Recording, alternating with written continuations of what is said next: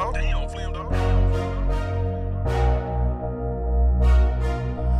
Nah, I hear you.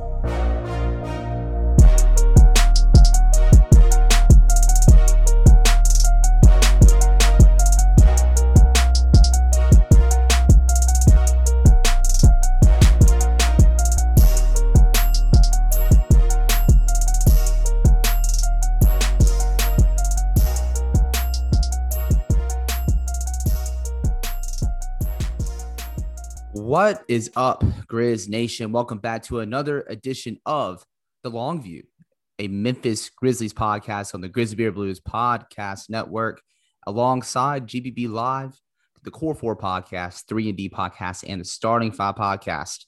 Find it on Apple Podcasts, Spotify, Google Podcasts, Stitcher, Megaphone, iHeartRadio, or wherever you get your podcast.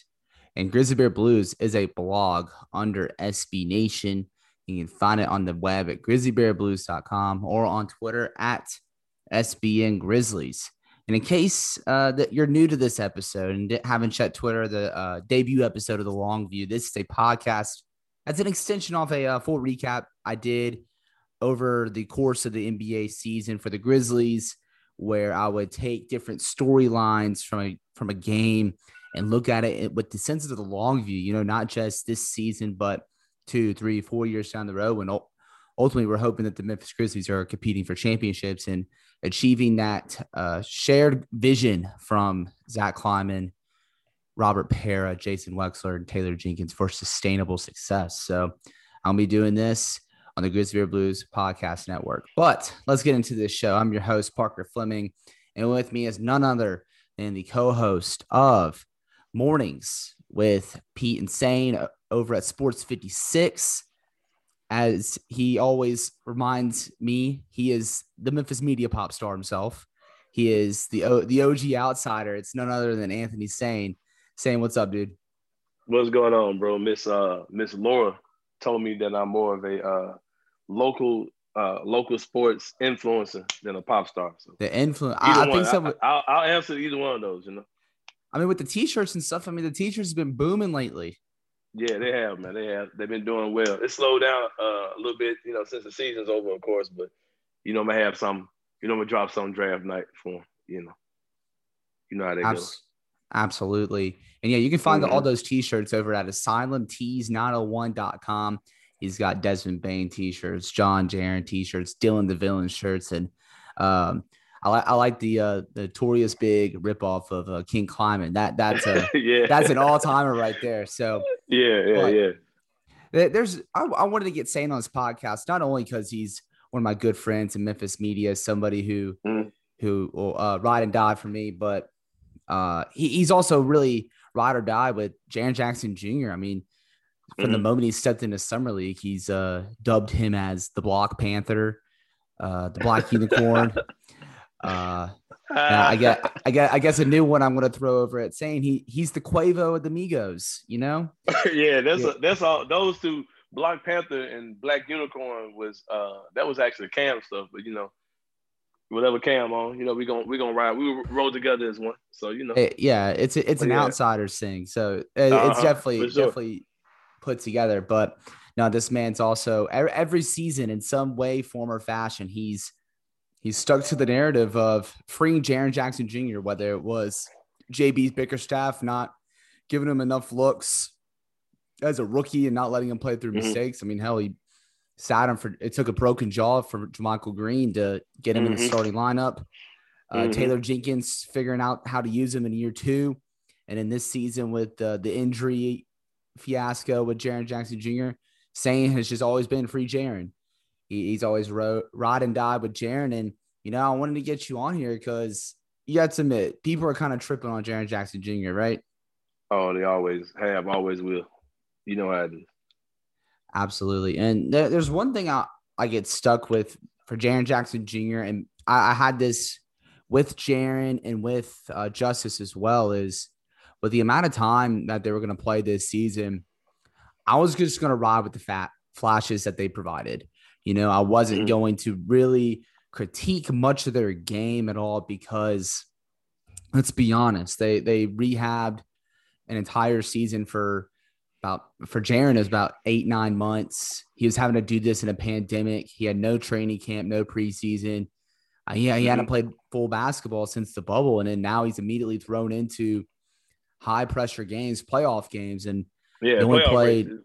Yeah, that's not your February, March games versus teams like the Cleveland Cavaliers or the Sacramento Kings or anything. These are like high leverage games where every win really has extra meaning. He only played about a little less than 400 minutes this season. But I want to ask you, what flashes from Jaren did you see this season where you're like, hey, this is the guy that's that cornerstone alongside John Morant? It looks like he's found what he wants his role to be as a player. Jaren's one of those guys throughout his career who he's kind of had trouble kind of finding his way. And he didn't feel like he had completely found it, but he seemed settled in on being a guy who's going to take high volume amount of threes and is going to find a way to get to the basket. That seems to be his game. That there's no mid-range game, but it's all no mid-range. It's either three or he's going to get to the basket. Not really much of a post-up game either from Jaren. I mean, he's evolving in front of our eyes. When he first got here with Coach Bickerstaff, he was most of the guy that you would post up. Every now and again, he would get a three-point shot off. Jaren was taking 7, 8, 9, 10 three-pointers in the game when he came back. His shot looked a little off, looked like he was kind of pushing the ball a little more than he typically should or whatever. But, that's a bright spot I found. The rebounding was better. The fouls were better. You know what I mean? The game is kind of slowing down for him. Even in moments where it seems like the moment was too big for him, it did seem like he was kind of slowing down, and I saw a lot of intensity from him during a lot of certain moments, and that's something I'm definitely excited from outside of the frustration, the frustrating moments as well, because even as being somebody who's fully supportive of Jaren, I share the same frustrations, a lot of the same frustrations other people do, but there was some good that I can get from a guy who, like you said, only played in 11 games and started even less. I want to say he didn't start anything but like 4 games before going into the playoffs. But, that's just the way things were. They said he wasn't ready to play. Kept him out the entire season, so they wanted to make sure he was 110%. And that's what comes with that. I honestly don't think they thought they were going to make the playoffs. You know what I mean? Yeah. I thought they figured we'll bring Jaren back, and bringing him back is probably going to make us lose some games. And we're probably going to fall just outside of it. And then the season's going to be over, and, we'll resume this Jaren Jackson project next summer. But when they actually made the playoffs, they was like, oh, crap, now we got to keep playing Jaren. You know what I mean? So, and I also said I don't think they particularly had to play him. Even being one of Jaren's biggest supporters, I would not have been messed up if the Grizzlies didn't play Jaren at all in the playoffs. They just stuck with the guys who had got him there. Politics may not allow that to happen, but, I wouldn't have been too messed up at all. And that's the route they decided to go. I understand that. And I'm with you. I'm a Jaren supporter. I share the same frustrations. His fouling, definitely something he needs to improve on, especially if he wants to be a guy that it's time for playoff time. If he wants to play 30, 35 minutes a night instead of 25, 30, he's going to have to improve his fouling. He made strides as a rebounder. His per 36 numbers rebounding the basketball were 8.7. And he actually averaged a whole rebound more this past season. Granted, 11 games, that's a low sample, but a whole rebound better than he did this past season in 2019-20. That's definitely a good step going forward for him. And before we get into the rebound, I kind of want to ask you, because I think one of the most tantalizing things with Jaren is not only his three-point volume, but also his defensive switchability. And that's something that's going to be very interesting for him at the 5 spot, because he's a legit 7-footer that we saw him switch on to Steph Curry and strip him. You don't see that kind of stuff out of a 7-foot big man. Is that optimized role for Jaren as this crazy stretch 5 that can also put the ball on the floor, but also defend out in space in the pick and roll? Do you want to see him be more of that 5 and play, I guess, in this more free-flowing, up and down offense? Or do you want to kind of see what we're seeing right now of him being the 4, having that big burly big man like Jonas Valanciunas to lean on, but playing 5 in crunch time minutes? I think it's so hard to really say right now because in the minutes we saw Jaren at the 5, he's playing against the best defensive center in the NBA and one of the best defensive centers in modern NBA basketball. You know what I mean? So, and also against Derek Favors, who's one of the stronger bigs in the league. So it's kind of hard to really say how the experiment is going to work. We don't know how strong Jaren's going to come back this summer. He's going to have to be able to be stronger if he's going to be a 5, even though he's a guy who's going to live pretty much out on the perimeter. He's going to have to guard some guys on the other end. He's probably got the best awareness out of all the guys on the team, all the bigs on the team, but he's just not physically there. So, he's still a ways away when it comes down to that. I think the exciting thing about Jaren is that he gives you those options. You can play him with possibly a guy like Tillman. You can play him with JV. You can play him in combination with every big on the court, every big on our roster, whether it be Tilly, whether it be Brandon Clark. You can find a way where Jaren can match. He can play off of any big. There's no combination with Jaren that doesn't work, whether he's the 5 or the 4. So that's one thing I think is very optimal about Jaren. But I think they should focus on making him a 4. Especially if JV's willing to be pretty pliable as far as what his role will be with the team, as far as not really demanding the ball and just kind of being that guy to get garbage points and, get those Z bounds, so to speak, or J bounds, whatever you want to call them for JV. JV bounds, whatever you want to JV bounds, yeah. But, JV bounds. But yeah, I think I would love to see Jaren to be able to hold down the 5 spot. I'm not really sure that's the best place to try to put him now, so to speak, or even going into next year. Right. It's all really interesting because, there's all these different routes for the Grizzlies to take where they can keep starting him next to a guy like JV. You had to do my guy JV like that and kind of turn him into a glorified Kendrick Perkins for a little bit. But right. I think no, if he can kind of accept being, I guess, almost the enforcer, the muscle inside, that'd be really good for him. But, he can start next to Tillman and they can kind of switch off that 4 or 5 responsibilities depending on the matchup. Brandon Clark, I mean, even Kyle Anderson. I think Kyle Anderson, out of the 4 options there, is probably the best one because he provides that rebounding, that same defensive versatility and such. Just his contract and his age, and all those options within Tilly, Tillman, Clark. It's going to make things interesting as well. And one thing I do want to get to also is with Jaren. This summer, it's going to be his first fully healthy offseason, which I don't think people realize how big that is. Because I mean, rookie year, his rookie year, he had that deal where he had that quad injury. I mean, were they kind of just saving him for lottery odds and stuff like that? I don't know. But then you had the whole weird thing in the bubble where we saw what it looked like when he got that healthy time off. He came back looking like a little he looks like a demigod for a little bit. Right. And now he's going to get to come back and really be healthy and focus on his game. So what is one thing like what is like one thing that you want to see him really improve on this summer going into next season? Because I mean, for him, when he was asked about that, he just said everything. So like, if you could pick like one thing that would be like a primary focus for him, what do you want to see him work on the most? Some type of mid-range game. Being able to give him the ball in the high post and he finds a way to score. Whether that's getting all the way to the basket or taking a mid-range jump shot or being a playmaker. I just like him to have some type of mid-range game. Everything with Jaren is either he can dribble and get to the basket or he's shooting a 3. I wish he had some type of mid-range game where you make a big man have to go out there and respect you and you just make plays from the high post.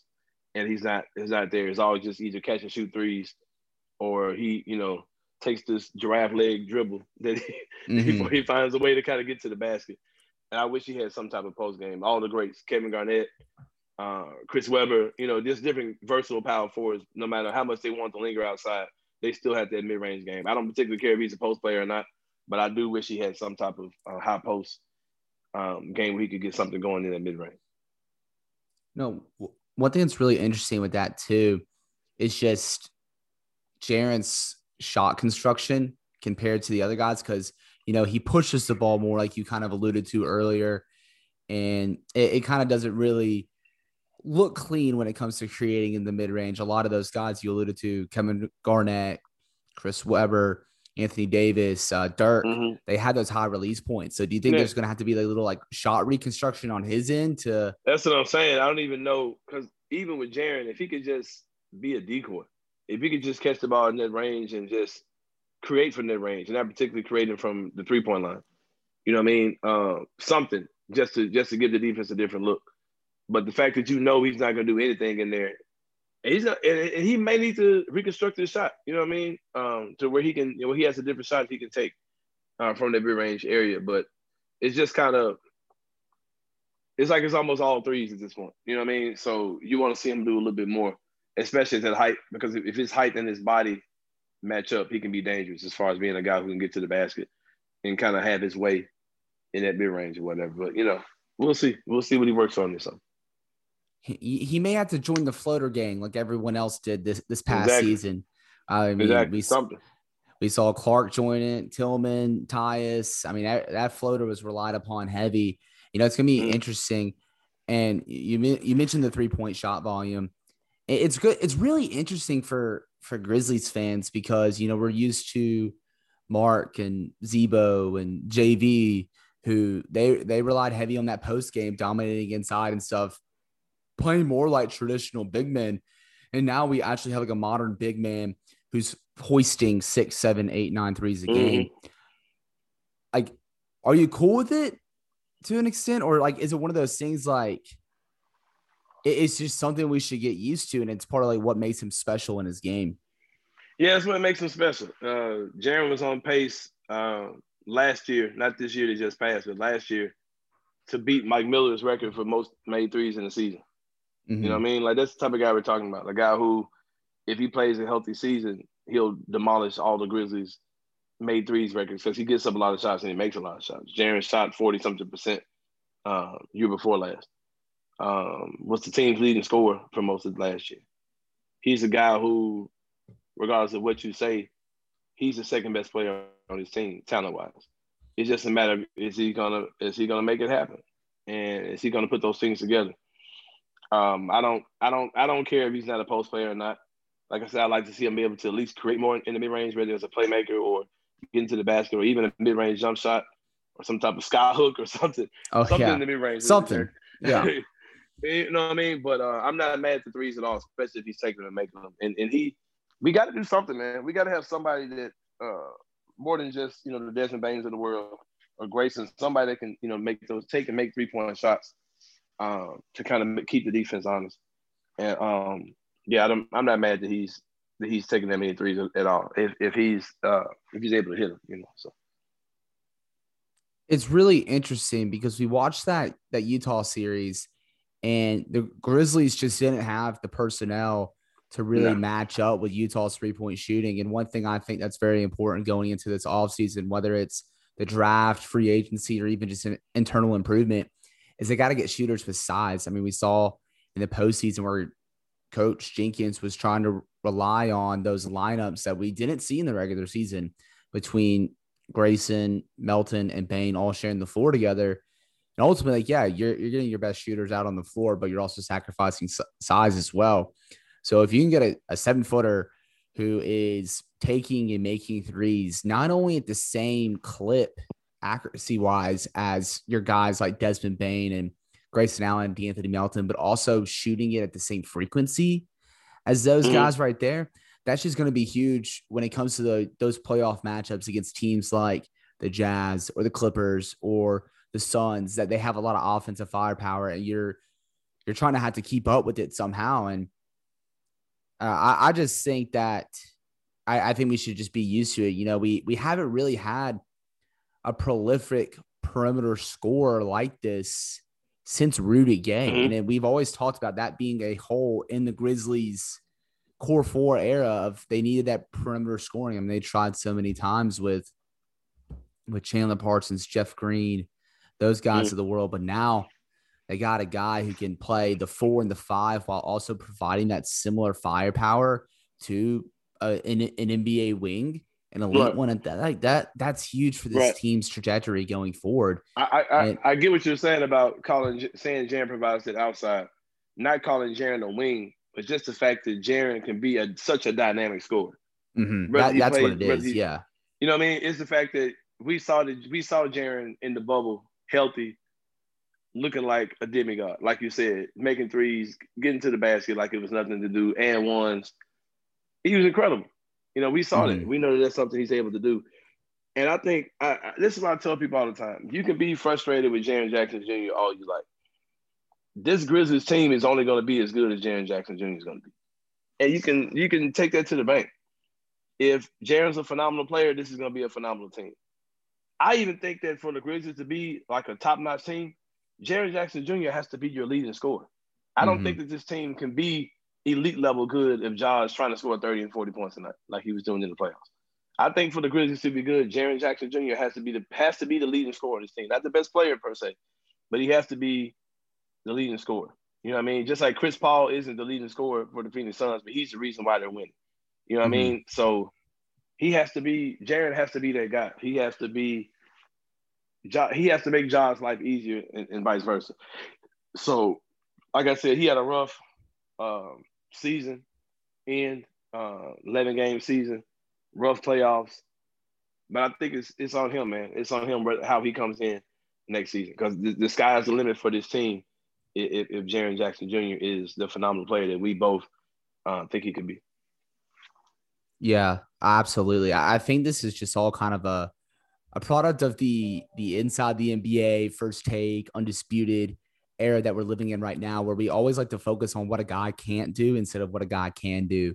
You know, everybody, they want to harp on Jaren's rebounding or his fouling and stuff like that. But at the end of the day, we're watching a 7-footer who's 21 years old, hoisting threes like he's Mike Miller, but also blocking shots at an absurd rate.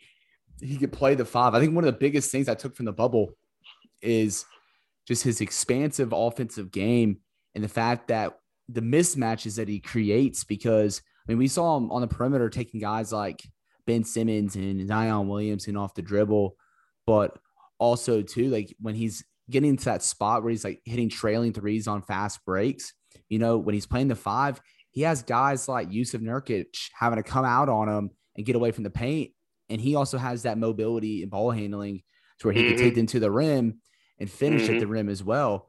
But, you know, like you alluded to, if he can add that dynamic where he's either adding a mid-range game or even if he's attacking those closeouts and hitting like one more pass over to a corner 3 shooter or somebody that's in the dunker spot, that's just only going to make the Grizzlies offense more dynamic. And I really think that this healthy offseason could bode well for him. And perhaps, I mean, he could be a guy that's in those conversations for most improved, or I'm not going to say all-star because that's 12 all-star spots. It's hard to say, oh, someone's going to be an all-star next year. But, I mean, this past season, before the season started, he was one of the leading odds guys for most improved. And I think this coming up season, he could do just that for sure. Yeah, for sure. I totally agree. If he comes in and puts in the work, he could definitely be a guy that's considered for most improved player because he could have a monster year, man. Jaren could have a season where he's scoring 20, 25 points a game. I could definitely see him having a season like that. Because he could easily be the focus of our offense. Let Ja just play off of him, and we could be phenomenal. And I could definitely see it, but he's going to have to put in the work. Oh, yeah, no, absolutely. Because like you said, for the Grizzlies to really kind of take a leap, at least next season, because let's be real. I wrote about it today on Grizzly Bear Blues. There's not going to be a star trade that's going to help the Grizzlies take that next step, at least not this upcoming season. You're not going to see anything like that. For the Grizzlies to actually take a leap and kind of move away from this playoff bubble team that's hovering around 7, 8, 9 to go up to like 4, 5, 6, it's going to all start with Jaren Jackson Jr. and what strides he makes, and even if he stays healthy as well. But one of the things I want to get you out with is the biggest thing for the Grizzlies this summer is getting Jaren Jackson Jr. an extension. And this is going to be one of the more fascinating cases that we see like in the past decade for the Grizzlies, because it's going to just be like create so much tension of sorts, because you're going to have people that are going to say, oh, don't give him that extension yet. Let him prove it. Or hell, there's people out there on the extreme side that want to let him walk. But there's also like some where it's like, hey, this guy's talented. He can be a max level player. Is he going to be there yet? No, but I would bank on him doing so. So in what range would you A, expect, or B, like to see the Grizzlies get Jaren Jackson Jr. on? Man, this my opinion on this changes all the time. I'm not extreme on either one of them. I'm definitely not the let them walk dude. I'm definitely not him and all. And I'm definitely not the, you got to lock him up now person. I'm somewhere in the middle. I think that it would be advantageous to go ahead and get it done now.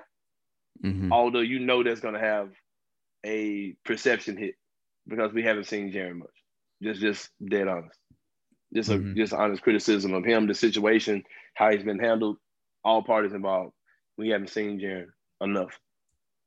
So if you sign him to anything that looks significant, people are going to complain about it. But I also don't want to see a Rudy Gay type situation all over again, where you're haggling with a guy for money, and he thinks he's worth this, and you don't want to pay him that. Then he has this monster season. And now you're paying him a ridiculous max contract. You know what I mean? So I think if they can find something over the offseason that would be ideal for him and for them, they should go ahead and do it now because it can prevent that type of situation from happening. Because he's your guy, man. If you want to build around him, the price for keeping him is going to be somewhere close to a max level contract. And I think if he's your guy, you just got to pay him. Mm-hmm. And then what people have done, if you want to keep him around, pay the money to keep him around. That just is what it is.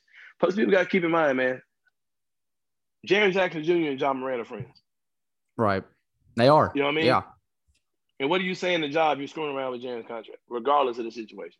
Because just being uncut, we know that the Grizzlies came to Jaren and was like, hey, I'm not going to get into details, but we all very well understand things that were said and unsaid in these press conferences that they came to Jaren's family and was like, hey, we're not playing you till we think you're 110%, and Jaren agreed to it.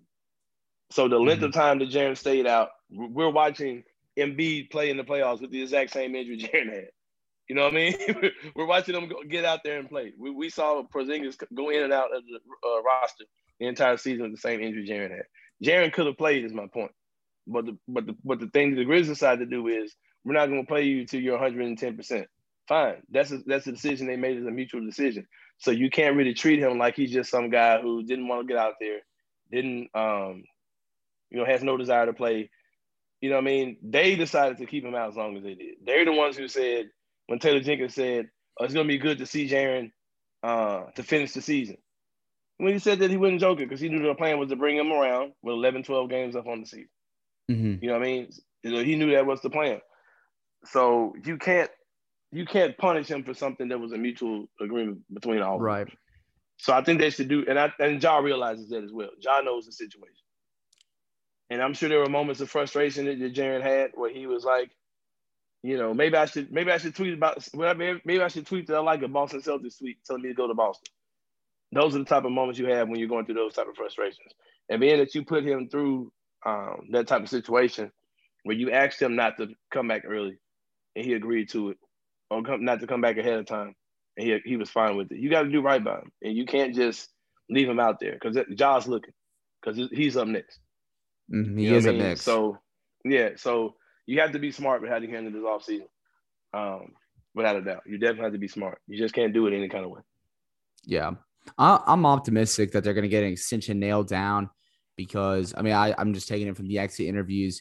Zach Kleiman stressed time and time again. Jaren Jackson Jr. is a franchise cornerstone for us. We have high expectations for him. He is that guy with Ja who is going to be our cornerstone guy. And then also like a little bit of a lighthearted thing. There was this little moment in the exit interviews where Jaren was texting somebody and something about a gift came up. And I think it was Evan Barnes that asked about, what kind of gift was that? He goes, I just sending this. I forgot what it was. I don't know if it was something like Pokemon gift or something to Zach Kleiman because they were supposed to meet after his interview. And just on a lighthearted note, you're not that comfortable with somebody if you don't have a good working relationship with them, if that kind of makes sense. And I think that's something the Grizzlies. What was that? I get what you're saying. 100. Yeah. Like the they've had open communication. Like there's no breach of communication between those guys. You assume that the right thing is going to get done, and you assume that Kleiman wants to go ahead and get it done because it's a perception thing. Look at the Atlanta Hawks. How people like myself judge their offseason like, okay, you went out and spent all that money, but you didn't give an extension to your guy who's on a rookie deal, your young power forward. John Collins, you guys are goofy. Just as good as Jaren. Yeah, I said you guys are goofy. Why are you taking care? You spent all this money, but you didn't take care of John Collins. That was one of the biggest reasons why I had the criticism in my head. And now you had that lingering the entire season. They've done well, but now we have to see what they're going to do with John Collins. What if they lose him? What if a team throws crazy money at him and they say, okay, we got to let John go? How do you look at the future for the Hawks going forward if John Collins is gone? You know what I mean? So I think the Grizzlies should go ahead and get it done because you hate to be in a situation where he looks ridiculous. And now it's like, oh, and remember, Jaren Jackson Jr. is a free agent this summer. The teams, you don't want to have that. Just go ahead and get it done, man. Just go ahead and get it done. I mean, people, no matter what you do, if it's $5 million or $50 million, people are going to be mad regardless. Well, you just make them wait. Just do it, man. And just hope that and ensure that he comes out and proves on the court next year. Make sure he's doing what he needs to do in the offseason. And, you can't screw around with those contracts, though, man. Just go ahead and get it done. Like, we did this to Rudy Gay, and we paid for it big time. So, we overpaid him when we could have had him for way less. So. Absolutely. Yeah. I'm not going to be mad either way because, at the end of the day, you're keeping him. He's a guy that you drafted.